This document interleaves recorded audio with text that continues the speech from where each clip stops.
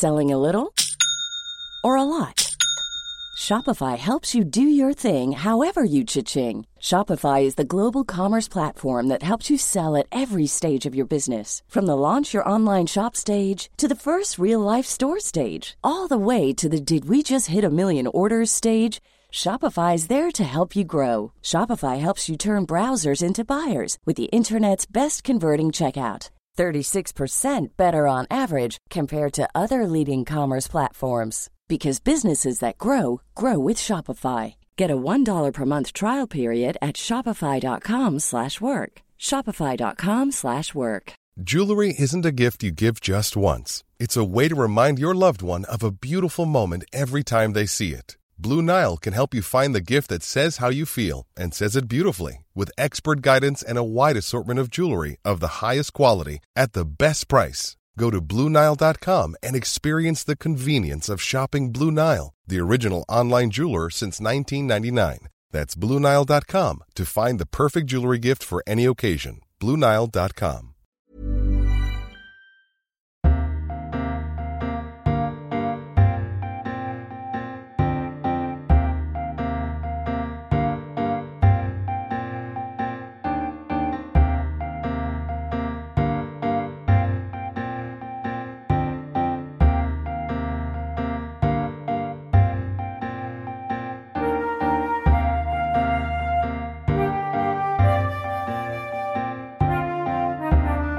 Welcome to this bonus TLS long read produced by Noah, News Over Audio. If you'd like to listen to more audio articles from the TLS, you can do so on the TLS website or the News Over Audio app. Narrated by Noah. Listen to more of the world's best journalism on the Noah app or at newsoveraudio.com. You are listening to the TLS. This is Beyond Flesh and Blood: The Quest for Godlike Immortality by Michelle Pridmore Brown, a research fellow at the Center for Science, Technology, Medicine, and Society at the University of California, Berkeley, and science editor at the Los Angeles Review of Books, from the issue of June 24, 2022. One July night in 2009, Harry Parker, a 6'2", 26-year-old white British Army captain, was striding with nimble ease at the head of a line of soldiers across a field in Afghanistan when he stepped on an improvised explosive device. He would not have survived the blast had it happened a year or two earlier, or if he had been left in the dirt for minutes longer, if a combat medicine technician hadn't been patrolling right behind him, if a helicopter with a trauma team hadn't been hovering nearby, if he hadn't made it to the best field hospital in the world 18 minutes later, and if he hadn't been wheeled straight into the operating theater when he arrived, instead of to the processing room to be resuscitated first. Parker was not so much saved as salvaged by modern technologies of speed and survival, and by the people who knew how to use them. In those 18 minutes and after, he writes in the book titled Hybrid Humans, he was brought back from death multiple times.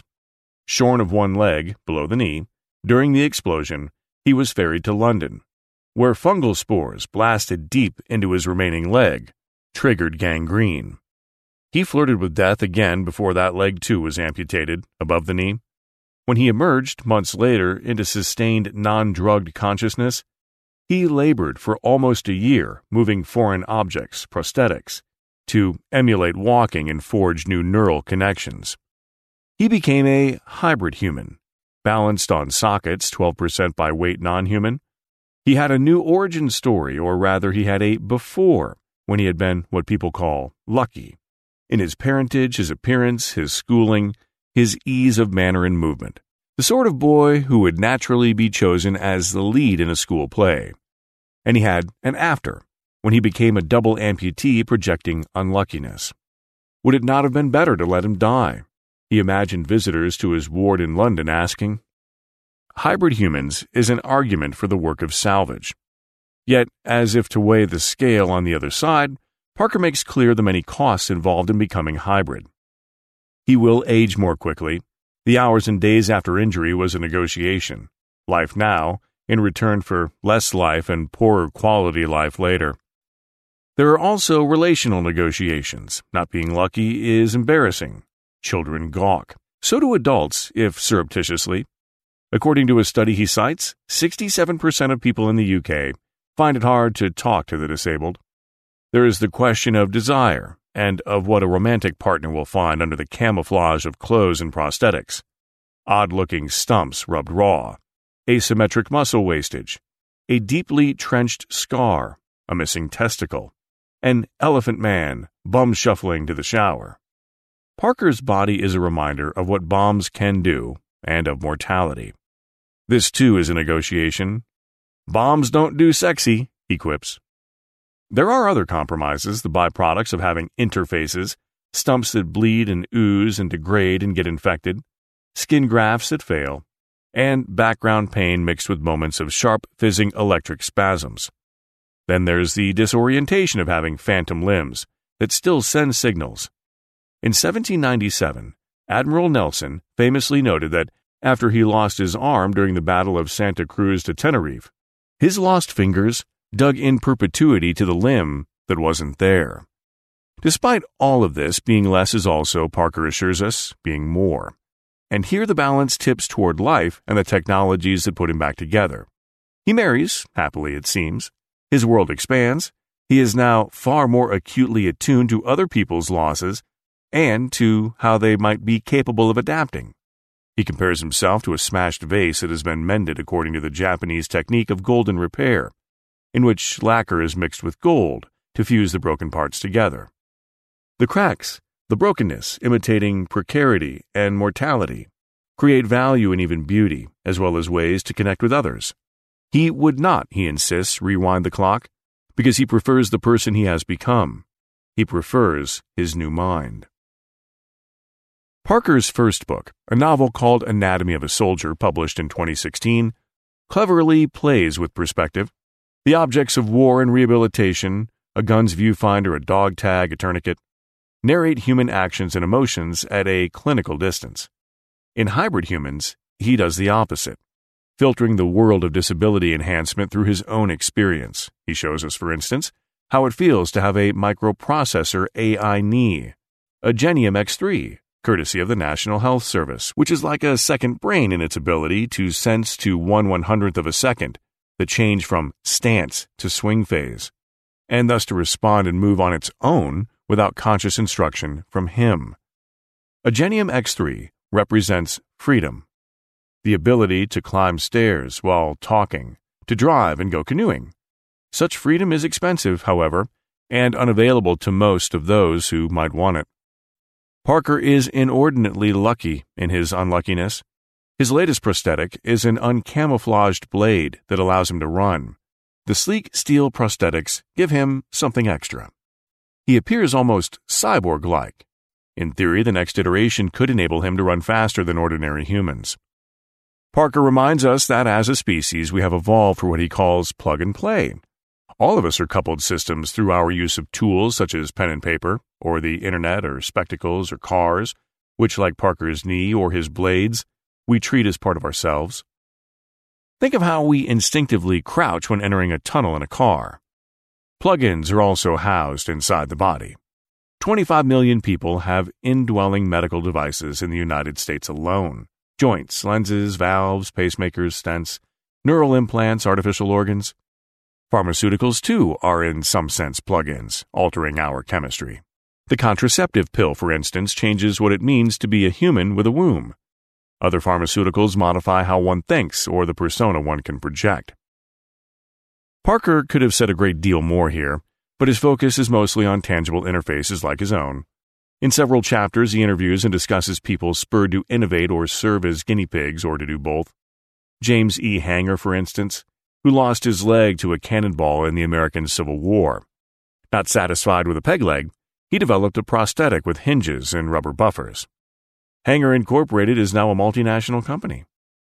Parker tells us about an engineer friend who lost both legs in Afghanistan and is now working at the cutting edge of smart sockets.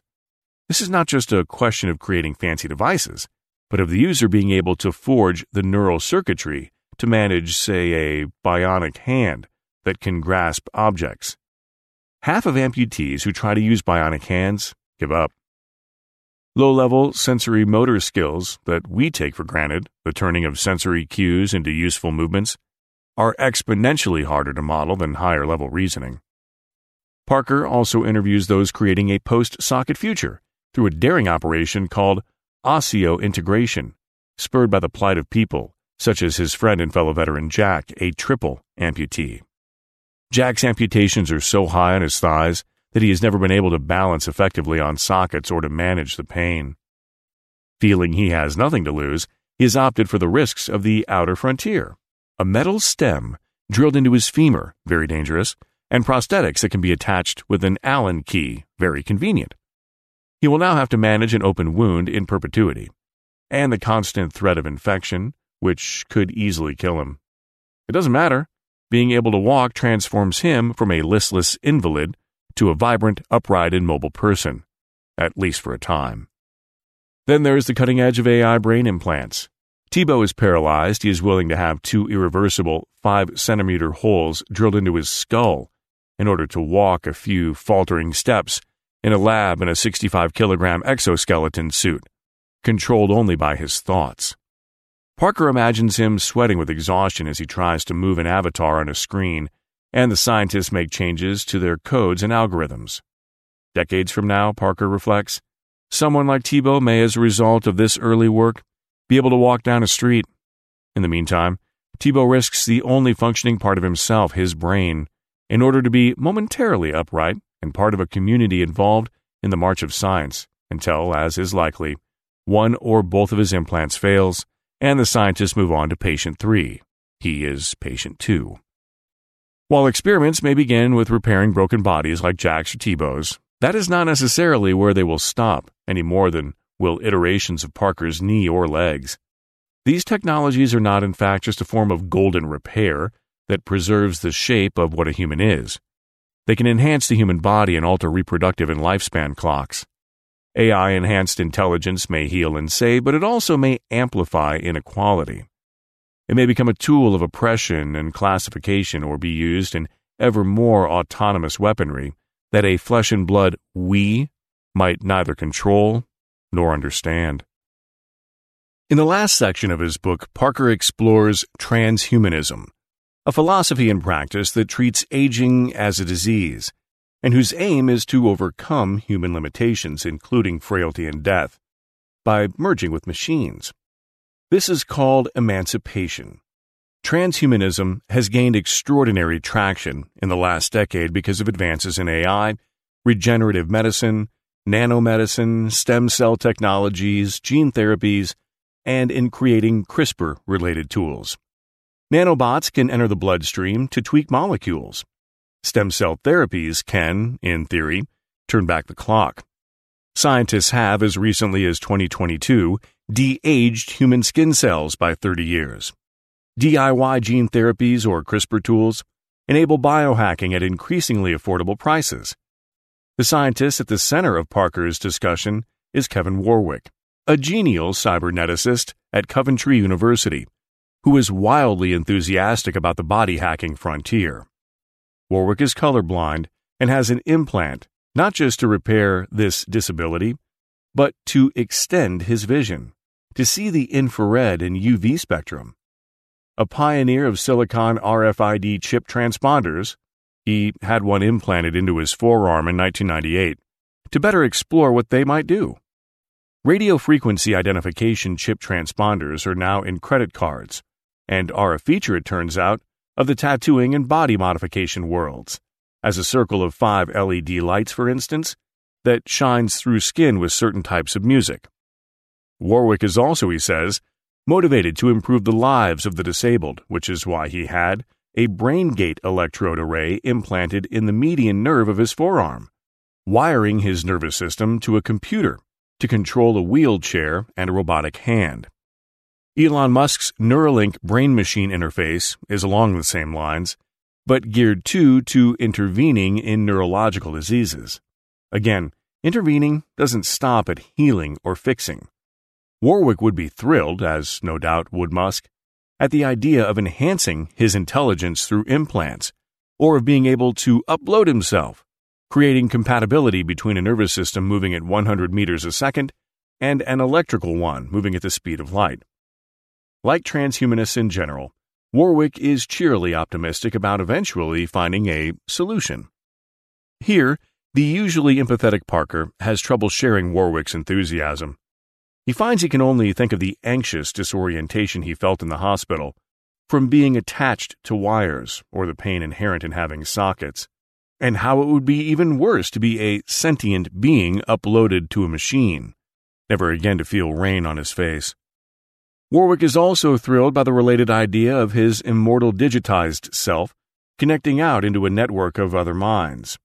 "We'd understand each other perfectly," he excitedly tells Parker, who again wonders how this could possibly be a good thing. A techno-existential abyss seems to separate them. Warwick's vision of interconnected AI-enhanced minds floating together in spiritual communication is not, I discovered in Peter Ward's book The Price of Immortality, rare at all. Ward includes a section about Nikolai Fedorov, the 19th century founder of Russian Cosmism, who introduced the idea and is now considered a transhumanist prophet. Those in the thriving American terrorism movement Transreligion, or TMT, founded in 2004 by the highest paid female CEO in the U.S., the gender reassigned Martine Rothblatt, harbor Fedorov-like dreams of beaming human brains, rendered as digital mind files, into space, where they will spiritually perfect themselves, merging into an immortal superorganism.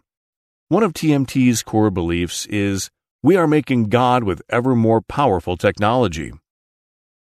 It is virtually impossible to avoid two other transhumanist prophets in any discussion of the subject. Both coined terms that shape how the movement's acolytes think. A product of MIT, Ray Kurzweil, coined the phrase the technological singularity, which describes the moment when AI will surpass humans, leading to their merging and the creation of superpowered immortals.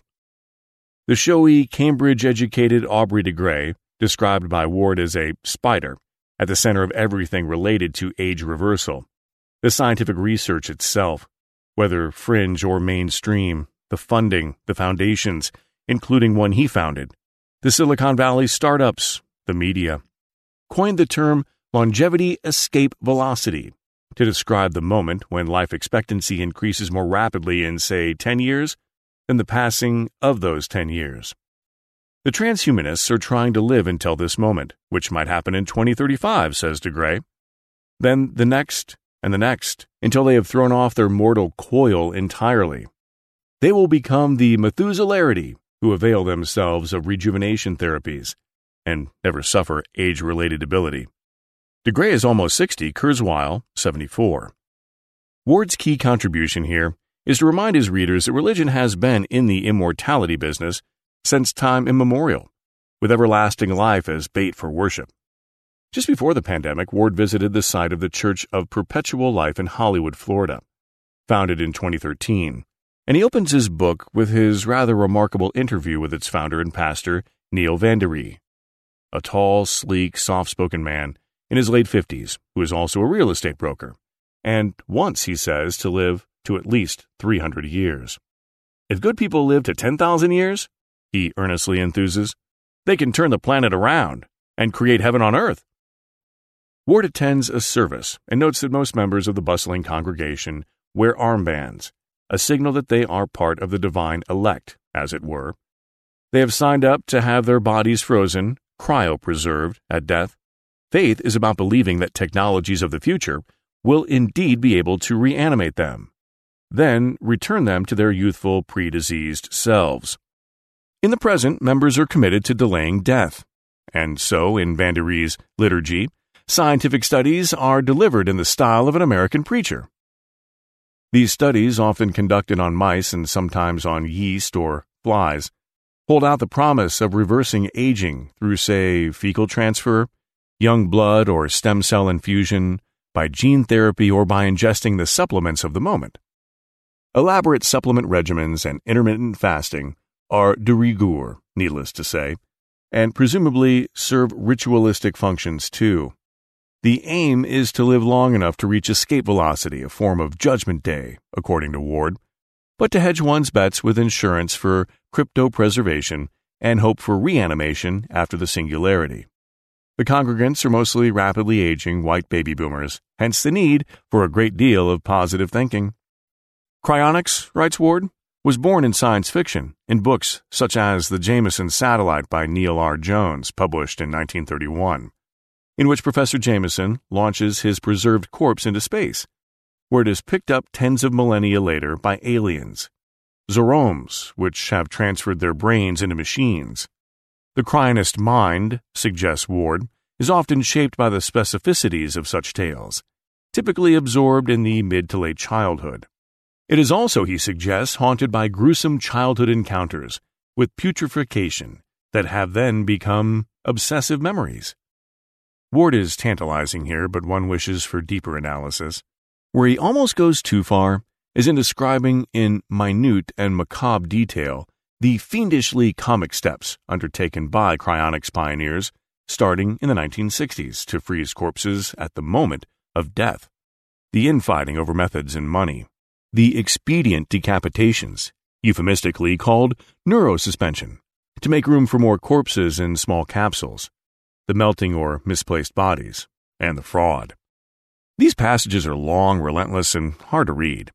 One wants to sputter, as Parker might, that even humdrum refugees on Earth have trouble with adaptation. The experience of being a reanimated out-of-context body without intimacy or shared memories, or a sense of home, is hardly likely to be conducive to one's ongoing amour propre, no matter the interstellar vistas. Won't the reanimated corpses pull their own plugs? And if not, what about overpopulation? To this, the cryonicist mind has a solution. Averting overpopulation demands, at least on Earth, that only the fit should be reanimated, and mercy killings can take care of the rest, as an early cryonics pioneer wrote in 1964. Eugenics, one suspects, underlies many transhumanist fantasies, even those that feature the roominess of interstellar space. The life extension industry, notes Ward in a chapter entitled DIY Immortality, is as populated by fraudsters plying the placebo effect as it ever has been. But mainstream science is very much in the game too, as is an enormous amount of venture capital. There were fewer than 5 investment deals in startups in the U.S. relating to life extension in 2013, according to Research Ward cites, and 25 in 2018. Since then, they've sprouted like mushrooms, with a purported $93 billion worth of investment in the U.S. alone. With $17 billion, China is second in terms of investment. Secrecy is part of the mix, as is the promise of enormous profits.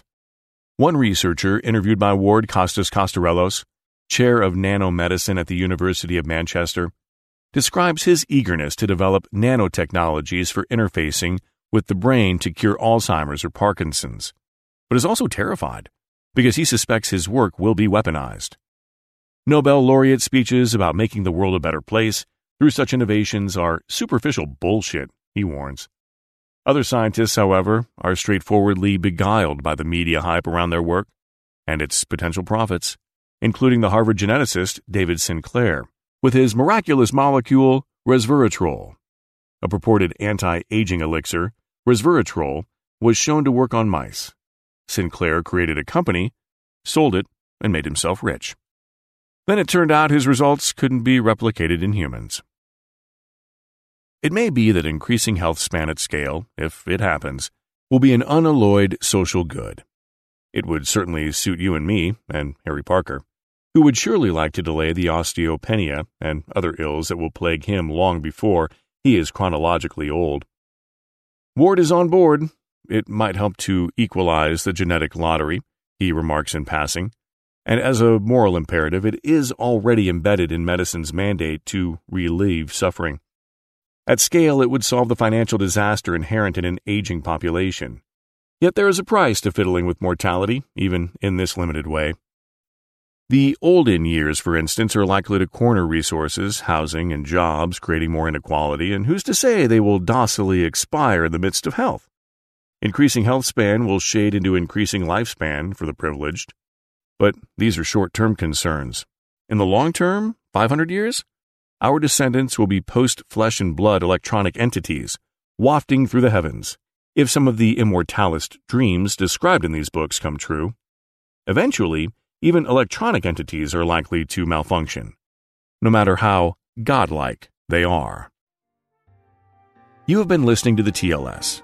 This was Beyond Flesh and Blood, The Quest for Godlike Immortality, by Michelle Pridmore Brown, from the issue of June 24, 2022.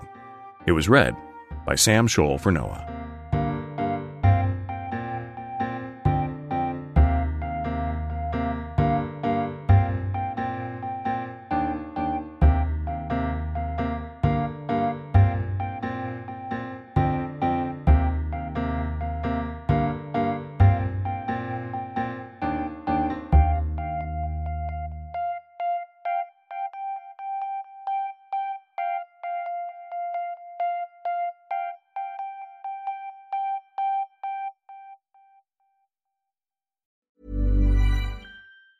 The secret to summer-ready skin is here. Osea's #1 best-selling Undaria Algae Body Oil, clinically proven to instantly improve skin elasticity and transform dry skin to silky, soft, and unbelievably glowing. Its signature scent of freshly squeezed grapefruit, cypress, and mango mandarin transports you to sun-kissed summer days. Get healthy, glowing skin for summer with clean, vegan skincare from Osea. Get 10% off your first order site-wide with code GLOW at OseaMalibu.com.